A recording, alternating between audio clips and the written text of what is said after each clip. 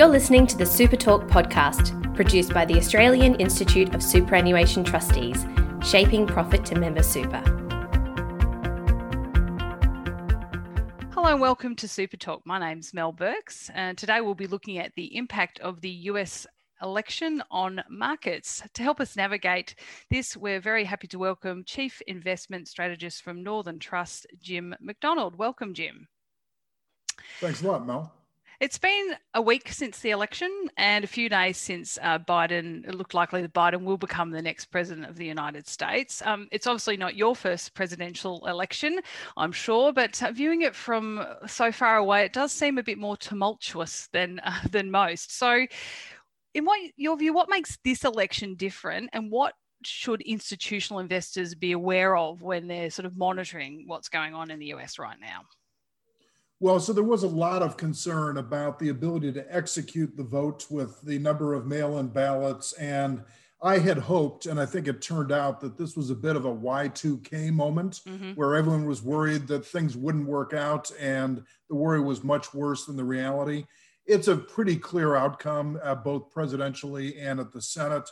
And so what we're looking at now is it's really beyond just the presidential win. It's what happens with the ability to get legislation passed.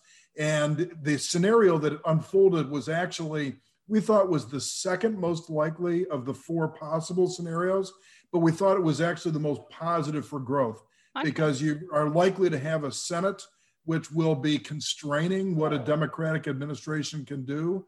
So there will be some stimulus, but there are unlikely to be tax hikes. And that's one of the reasons the market's done so well in the most recent days. Okay, so it's interesting. So in terms of the makeup of the Senate, for those who are not as familiar with it, obviously in Australia you need a majority, but I understand in the US you need slightly more than that in order to kind of have the ability to pass any type of legislation. Are you able to sort of talk to us a bit about the implications of the makeup of the Senate on markets? Sure. So if you are in the White House and you have 50 senators and the other party has 50, it seems like it's tied, but the vice president, which is your pick, gets to break the tie. Now, all that really allows you to do is to affect taxes and spending. Pretty big items, but it doesn't allow you to pass regular legislation. And that's how President Trump got his tax cuts through in the first year of his new term. So that's why there was such a focus on, if the Democrats won not only the White House, but a majority in the Senate, they could pass tax hikes and they could pass a big spending bill with even just 50 seats. The fact that the Republicans look likely to hold that means that they're going to have a real important hand at the bargaining table. A note of potential optimism is that President-elect Biden was a longtime senator, apparently has a good relationship with Mitch McConnell. That's not going to make Mitch McConnell a moderate, but it is going to mean that they will have a more civil relationship, which is a constructive thing. I think the markets aren't really focused too much on that, but at the end of the day, it's got to be a bit of a positive. In terms of being able to negotiate to get things through, that makes sense. So I guess in addition to the Senate, obviously the appointment of key roles such as the Treasury Secretary will also have an impact on the economy and sort of set the tone for the direction that the administration is going to take. I read today in the Washington Post that it's looking likely that Lael Brainard may be the front runner, and she's currently a member of the US Federal Reserve's Board of Governors. If she is the likely front runner, what are your thoughts on her possible appointment and economic approach, and what is that likely to indicate for the markets and investors? Well, there's two interesting aspects of this. The first is that the cabinet appointments have to be approved by the Senate. So that constrains the type of candidate that the president-elect will put forward. And Lael Brainard is viewed as a very capable, experienced person. So we talked about that today in one of our strategy meetings, and I think the market would take it relatively well. So it would be a centrist pick, somebody who's viewed as technically very capable. Interesting. And I note that I was reading also that one of the potential sticking points, and I'll be interested in your thoughts, is her views on and her position on China. So I will lead into my China question based on that. But I noticed in Northern Trust's capital market assumptions paper that US's relationship with China is sort of described as one world, two systems due to the different economic positions that the two countries take. What approach do you think the Biden administration will take to China, and I guess if you have anything to comment on the potential Lael Brainard appointment, and whether that will maintain the status quo or have a positive or negative impact, I guess, on that relationship with China, in your view? So I think the ship has really sailed on the relationship between the U.S. and China, and it's really the West and China. Mm-hmm. There is a recognition, and you have to give the president and the Republican administration some credit for finally forcing some focus on how China's been able to basically have an advantageous position well beyond maybe when they should have been able to. Mm-hmm. And so the ability of the new administration to roll back tariffs, for example, that just is not going to happen. Okay. What you may see, though, is not a change in the strategy, but a change in the tactics. Okay. President Trump has been unpredictable. He's been putting tariffs on everybody that he doesn't like and then pulling them off, and it's been very unpredictable. I think a President Biden will be more likely to work with coalition, and that actually could increase the bargaining power that we have as the West with China. But I think that there is going to be this continued separation, most notably in what's happening with technology between the West and with China. I don't think Lael Brainard necessarily is going to be a real differentiator in this. I think the biggest aspect is going to be the tactics that are used, which have been the really unpredictable part the market hasn't really cared for. Yeah. And so do you think that more likely potential consistency will then help with the efficiencies, or is it just that it will make things, I guess the predictability is an improvement? I think that the temperature will be lowered. Yeah. Okay. And so, but politically, it is an absolute loser for the new administration to come in and take the pressure off China. But I think the pressure will be exerted in a more diplomatic way. Yeah, a different fashion. That makes sense. So under the Biden presidency and administration, what sectors do you think will benefit most in the US economy, and which ones do you think may struggle a bit? Sure. So it's interesting. If there was the blue wave with a Senate majority of the Democrats, the impact of these would have been much more significant. Mm-hmm. So the sectors I'm going to mention are the same that would have been under that, but it's a more muted impact. So technology is probably a modest beneficiary, focus on increased research and development, easier immigration and visa policies, which the tech industry really needs. Yep. Mm-hmm. The utilities, there will be a focus on clean energy, more investment, higher returns. And the third would be healthcare, mostly because of the removal of some negatives. We're not going to have a public option. We're probably not going to have drug price controls. The sectors hurt, similar to what would have happened with a sweep, but less impactful. Energy will probably have a bit of a headwind from regulation. Same with financials and the banks.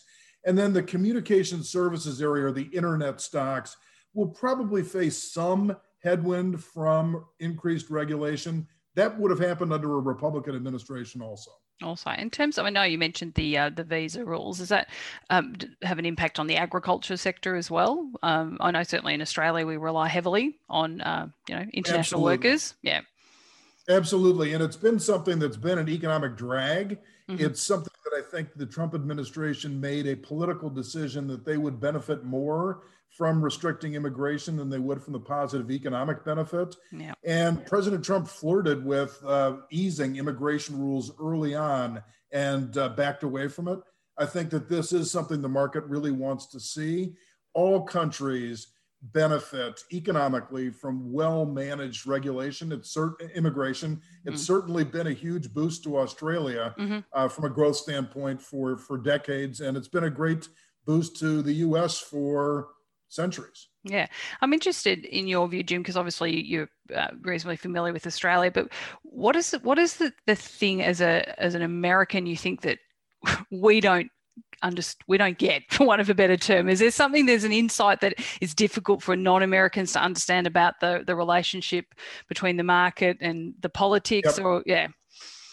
I think that it's great to remind ourselves of the checks and balances in the US system. Mm-hmm. So you can make lots of wild pronouncements, but the courts are there to check it. The other House of Congress is there to check it.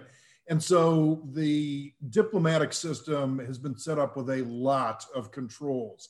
The second thing I would say is there is a disconnect between the markets and the real economy, because the biggest companies are ones that have actually benefited from the pandemic, for example. Yeah. And so earnings have been better than expected because these companies have benefited from the work from home.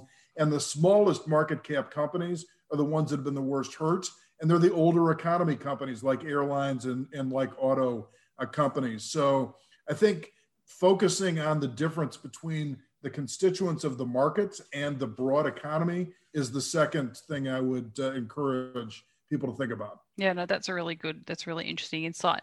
And I mentioned before the Northern Trust Capital Markets Assumptions paper. Also in that, it talked about the climate risk and staying focused on climate risk. And that's something obviously we're very alert to in Australia, having experienced one of the worst bushfire seasons earlier this year. And I know the US had a bad season as well. As we know, Trump just withdrew from the Paris Agreement, and then Biden has quickly stated that the US would rejoin it. What impact in that shift do you think will have that will have on various industries and markets? So I do think it is an attitudinal shift, and to be specific, not to correct you, but to be specific, Yep. Trump gave the notice to withdraw, Yep. but they were smart when they drew up the Paris Agreement. They don't let you just withdraw on a moment's notice. Okay. So, but Biden will be saying we do not intend to withdraw. Okay. And it's interesting, to your point, Mel, Yeah. the Biden administration announced 4 priorities coming out of the election. This was just maybe yesterday. Number 1, the COVID response. Mm-hmm. Number 2, the economic recovery. Number 3, racial equality. Number 4, climate, which is interesting because they downplayed that during the election to some extent.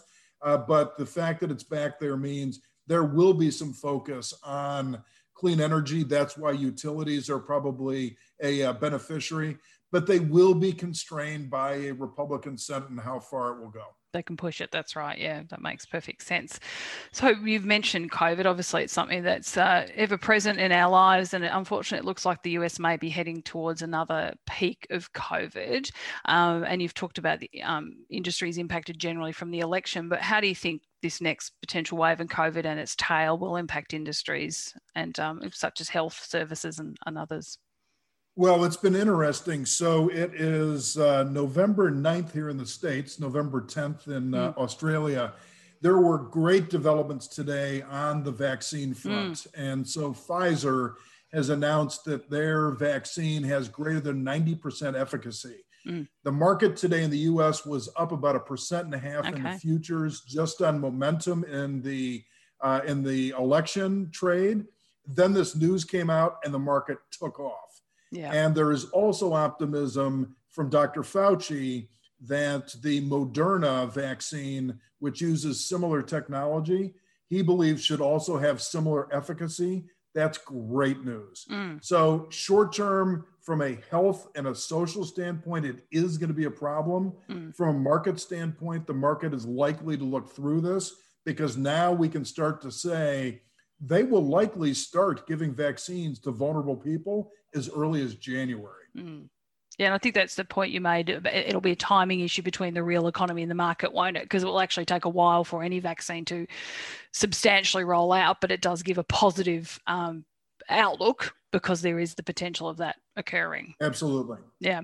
So just to finish, I think I'd interested in your view. Obviously, as long-term investors, superannuation funds look to the future, as you do yourself. And I guess in terms of making investment decisions for the members of retirement funds in Australia, what do you think the institutional investors and super funds should be looking out for in the Biden presidency as it kicks off in 2021 and going forward? What are the sort of key things we should be monitoring from Australia? Sure. So coming into the election, we were facing a low return environment with very low interest rates. Our forecast for Australian investment grade bonds is only a 1.2% return annually over the next 5 years, and Australian equities 5.8. Now, I think that there is a chance that the environment's gotten improved a little bit based on the election, because it's not just Biden. There were state referendums, which really said that America's not ready to go to a far left agenda that would lead to much higher taxes and slower growth. So the growth environment might be improving a little bit because of that.